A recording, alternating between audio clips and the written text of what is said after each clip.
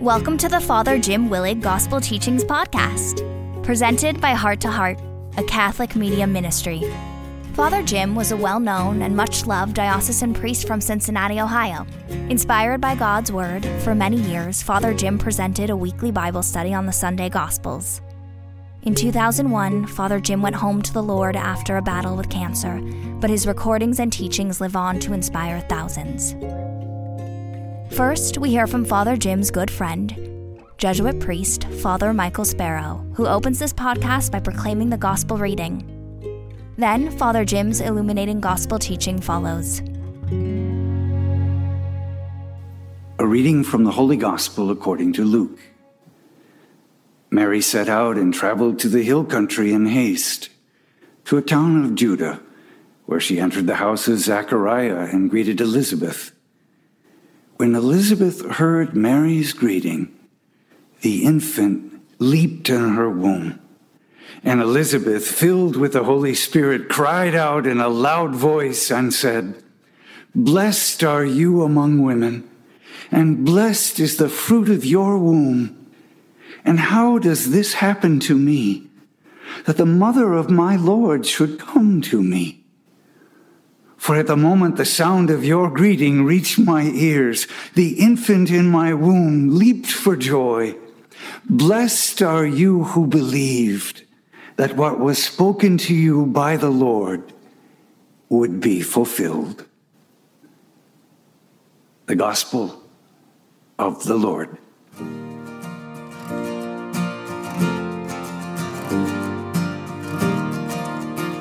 I'm so mindful that these pre-holidays are such busy days, and when all of us, I think most of us anyway, would be overwhelmed with things to do and get done. And I think for that very reason, it's all the more important that we take time, as we do now, to step aside from the busyness and come to realize, as the saying goes, the reason for the season. That we're here to discover the real meaning of Christmas. And to do that through the season of Advent, we come to that discipline in the study of the gospel that prepares us for Christ's coming. And that is the purpose of this particular gospel we look at today, which is a part of the genre of the gospel that's known as the infancy narrative. Perhaps you've heard that expression referring to those stories that relate about Jesus' youth and birth, or birth and youth, I should say. You might know that only 2 of the 4 Gospels contain these infancy narratives, the Gospel of Matthew and Luke that we just heard of, and that they're told in a way to introduce the entire gospel. In fact, these biblical scholars tell us that the infancy narratives are almost a gospel in miniature, containing, much like a prelude or prologue to a book or to a musical composition, suggests the themes that we will later discover throughout the entirety of the gospel. And we can begin to see some of that as we look at today's familiar gospel story of the visitation of Mary and Elizabeth. In other words, we can suspect already that there's a lot more than what meets the eye immediately. There's something that's going on under the surface or in between the lines of this story that hopefully we can explore here and now. The gospel begins by saying, Mary set out, proceeding in haste into the hill country to a town of Judah, where she entered Zechariah's house and greeted Elizabeth. You might be interested in knowing that that trip from Nazareth in Galilee, where Mary lived, to a town of Judah further south, some 8 kilometers from west of Jerusalem, in a town where Elizabeth lived, which today is known as Ein Karim, is about 70 miles as a crow flies, so to speak. A straight line from Nazareth to Ein Karim would be 70 miles. So we imagine it was even longer in the winding roads of Judea. And this trip would have presumably taken 4 days to walk. keep in mind, this is a woman who is newly pregnant, that is, in her first trimester. And I've been told by pregnant women in their first trimester, as their hormones are adjusting, etc., that this is a time of typical morning sickness, or as a friend of mine said, morning, you got to be kidding, morning, noon, and night sickness. So it certainly was in the most cumbersome times for Mary that she set out on this journey. It was anything but an ideal time for her, much like we might feel at this time of the year because of all that's going on. And we know, too, something about journeys back then, that it was not safe to travel long distances alone, especially for women. And so people ordinarily would join caravans, which is kind of cumbersome, traveling with so many people. It's not so pleasant always. Think of the trips you've taken in the car with your family. Need I say any more? Anyway, we can imagine Mary in this very difficult time, physically and probably emotionally in her life, that she began this journey, which is certainly part of a journey of faith, that led her to visit her kinswoman or cousin Elizabeth. Imagining now this 4-day journey, which she's joining probably this caravan of people. Now, what is more important for Luke is the fact that this is to be the first meeting of Saint John the Baptist and Jesus. And it is these two people that represent the beginning of a whole new age. Imagine that we're all on this journey, and as it were, we're going across a bridge, leaving the Old Testament era, heading to this New Testament, New Covenant era of the Lord. And as these two pregnant women meet, it's symbolic of a certain pregnant moment in human history, pregnant with meaning, insofar as this is a moment that's filled with expectation and hope of the new life that will come forth from this womb of Mary. Blessed is the fruit of your womb. So Elizabeth said, when she heard Mary's greeting, the baby stirred in her womb. Elizabeth was filled with the Holy Spirit and cried out in a loud voice, "Blessed are you among women, and blessed is the fruit of your womb." It's very interesting to note historically at this time that prior to the public appearance of John the Baptist, there was a common opinion held by most people in Israel at the time that there had been a long drought of the Holy Spirit. It had been thought that for hundreds of years there had been no acknowledged prophet sent by God. Many believed that God was withholding his Spirit because of Israel's hard-heartedness. So that being understood, Luke sees and interprets this visitation of these two women as the Spirit being poured out for the first time in a long time, as anyone who comes in contact with Jesus is filled with the Holy Spirit. Mary, who conceived this Christ child through the power of the Holy Spirit, approaches her kinswoman Elizabeth, who also is pregnant through the power of the Holy Spirit. Once again, we see inspired prophecy coming forth from the mouth of Elizabeth. She cries out as a great prophetess, "But who am I? The mother of my Lord should come to me." Remember, a prophet is always one who speaks out the word of the Lord and points us to the Lord.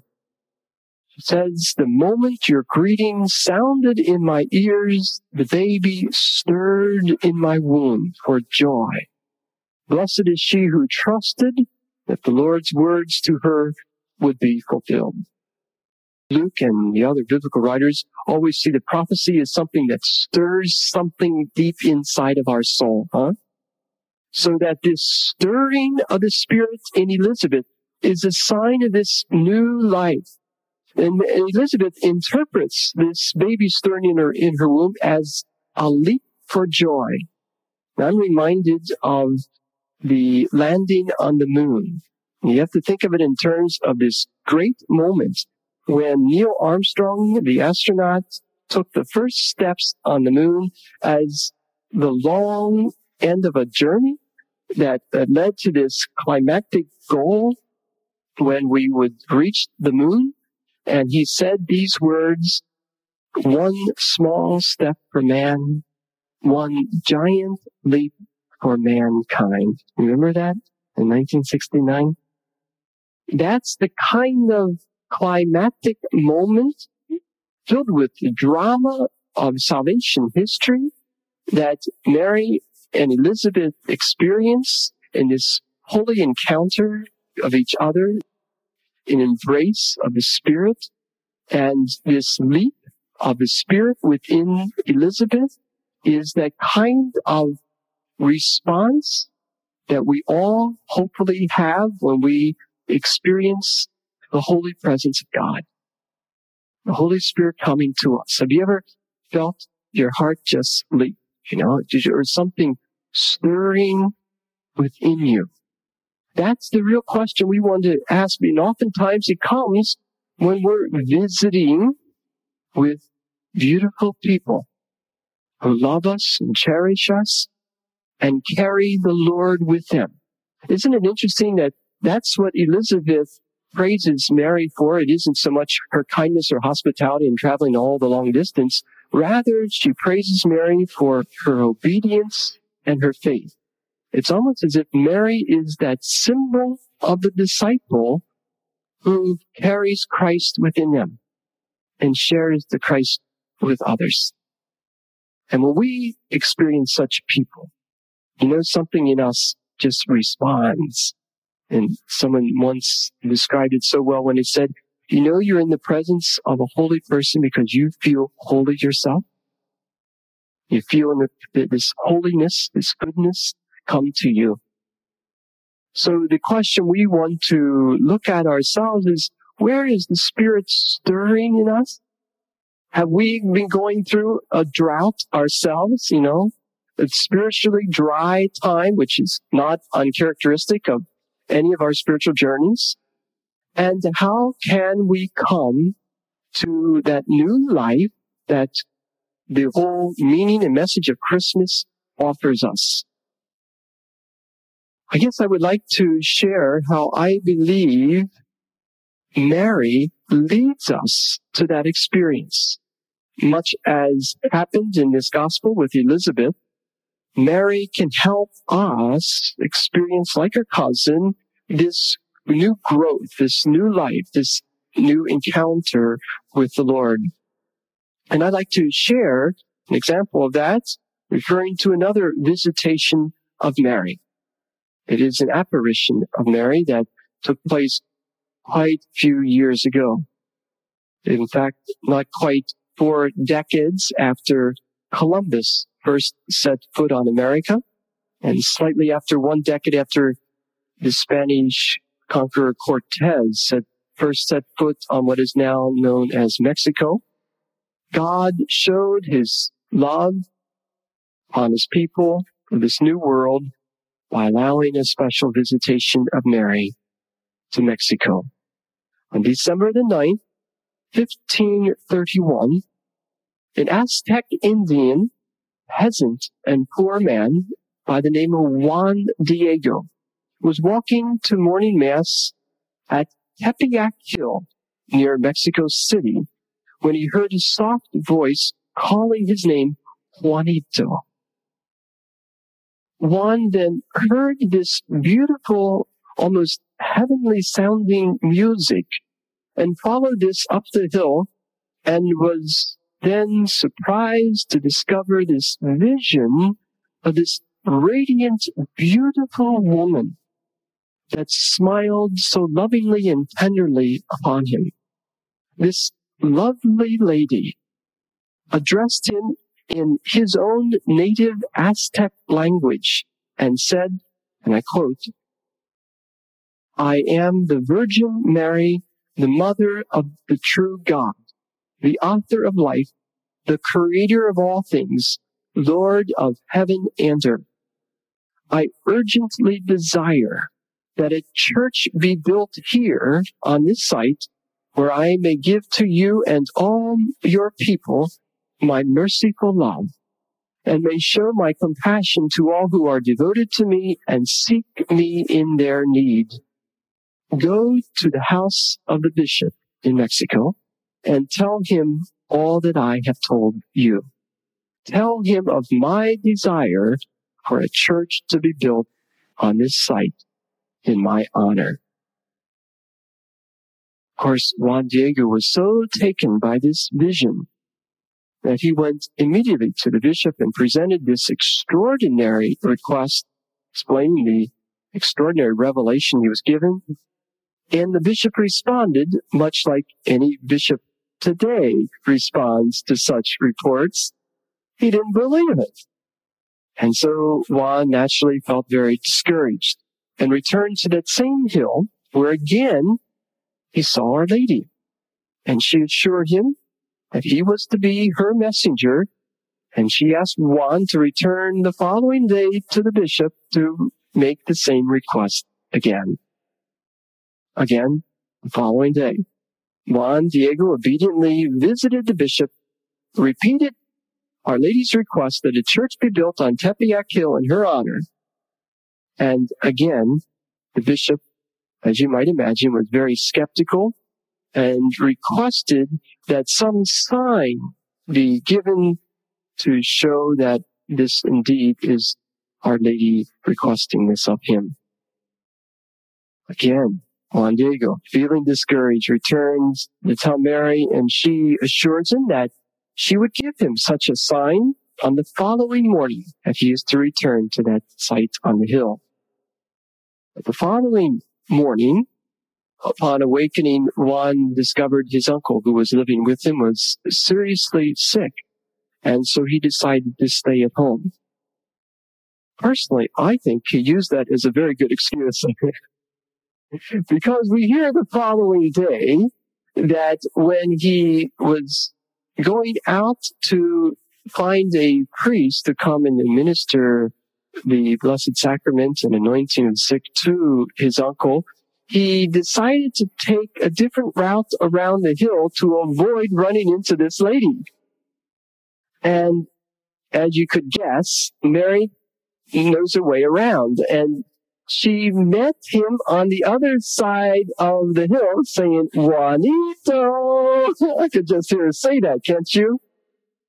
As the story is later related, Juan begged her permission to let him continue his way, almost saying, "Please, just let me out of this one. I'm not your man." You could almost hear that, a hint of that in his retelling it. And she assured him, first of all, your uncle is well this moment. As indeed, later he discovered that moment he was healed. But then Mary insisted, and again I quote, "Go now to the top of the hill, and there you will find roses blooming. Pick as many as you can and hold them in your cloak and bring them to me." Knowing now there was no way out of this, of course, he went to the top of the hill and was surprised to discover these flowers that were in bloom, much out of season. Furthermore, in that particular desert climate, there was only cactus that usually had grown on this hillside, and never any roses to my knowledge, or his, I believe. And the fact that he discovered this, he thought this was a sure sign. So he gathered these very beautiful, fragrant flowers in his tilma, which is like a poncho, eh? And he brought them to Our Lady, who arranged them in his tilma and then sent him to bring them to the bishop. Upon arriving, then Juan Diego presented the roses as he opened his tilma, and the bishop immediately saw this beautiful, radiant image emblazed on this burlap tilma. That's like, if you can imagine a burlap sack, this glorious image of Our Lady of Guadalupe. He fell immediately on his knees. And needless to say, he built this Basilica of Our Lady of Guadalupe there on Tepeyac Hill in New Mexico City in honor of Our Lady for the conversion of all people. Interestingly, it was only 6 years after this apparition, this visitation of Mary, that they estimate roughly between 6 and 9 million Aztec Indians converted to Christianity. Can you imagine? Mary achieved the purpose for her visitation, which is always she comes to lead us to Christ who comes to us.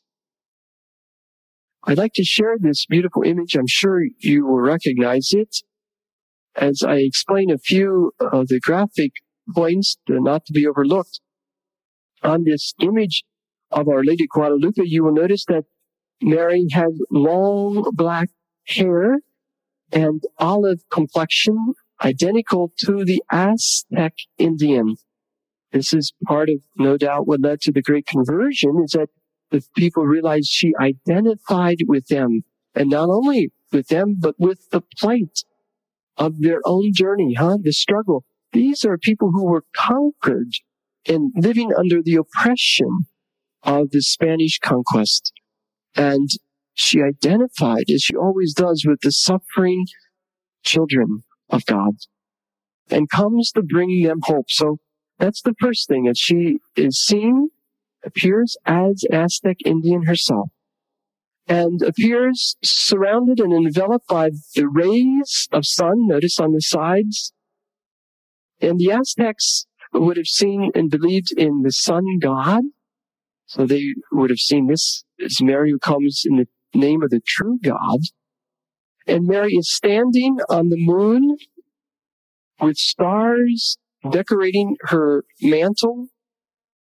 And the Aztec people would have recognized that they believed in the gods of the moon and the stars. Again, that Mary represents the true God who sent her with this mission. Also, Mary's mantle or robe is the color turquoise or bluish green. That is an Aztec color that's related to divinity. Again, don't misunderstand. That's not to say Mary's divine, but to say that she's on this divine mission. And there's this beautiful angel with colors of the Aztec warrior who holds Mary up as the royalty were held and carried in procession. Notice too this black band around Mary's waist that indicated to the Aztec Indians this was a sign of a woman who is pregnant, as she rests her folded hands in prayer on her extended stomach. Interestingly too, several ophthalmologists have analyzed the eyes of the image of Our Lady Guadalupe and found them quite intriguing and revealing. Using the advanced technology of the last decade of infrared photography and computers to enlarge the image, they discovered human figures reflected in the eyes. And again, on enlarging these, they imagined these figures to be identical to the bishop and another Aztec Indian who had accompanied Juan, who was folding his hands at this great revelation. The magnificent miracle is that Mary visited this humble people in a way that revealed so much of God to them. As a picture speaks 1,000 words, especially to this society that was not a literate society, but a society that spoke through signs and images. She came bringing the message that this gospel today, I believe, brings to us the good news that Christ comes to us. And Mary carries him to us, brings Christ to the world. I would like to just briefly share that I had the great opportunity of twice making a pilgrimage to the Basilica of Our Lady of Guadalupe in Mexico City. And each time I was profoundly inspired, not only seeing this tomb, which, by the way, after 400 and so many years, 50, 60, 70 years, has not disintegrated is a miracle in itself. Secondly, that you could project an image on this burlap sack that couldn't contain this kind of painting. In fact, it didn't have these kinds of colors and pigments that could be painted back then. It's a miracle in itself. But much more so that the image of Our Lady is so imprinted in the minds and hearts of the Mexican people, and it has led them to a new evangelization, a new conversion to the Lord. And that was the grace of the pilgrimage for me, that when I went there, I felt like I was Elizabeth. Something stirred in me. I was going through at the time a difficult time, and all I can say is after my prayer experience there before the image of Our Lady Guadalupe, I felt something leap for joy in me. It was like the Lord saying to me what he wants to say to all of us in this season: I am with you. I am with you. I believe Mary is spiritually coming and visiting us in the season of Advent in order to lead us to the great feast of Christmas that we will celebrate the following week in our gospel study and later in the church, great solemn feast of Christmas. Amen.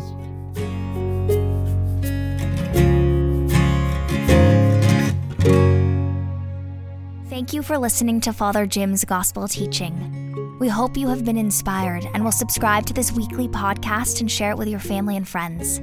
The mission of Heart to Heart is to proclaim the good news of God's Son, Jesus, to the entire world. For more inspirational teachings by Father Jim and Father Michael, visit our website, www.htoh.us. May God bless your heart and the hearts of all your loved ones.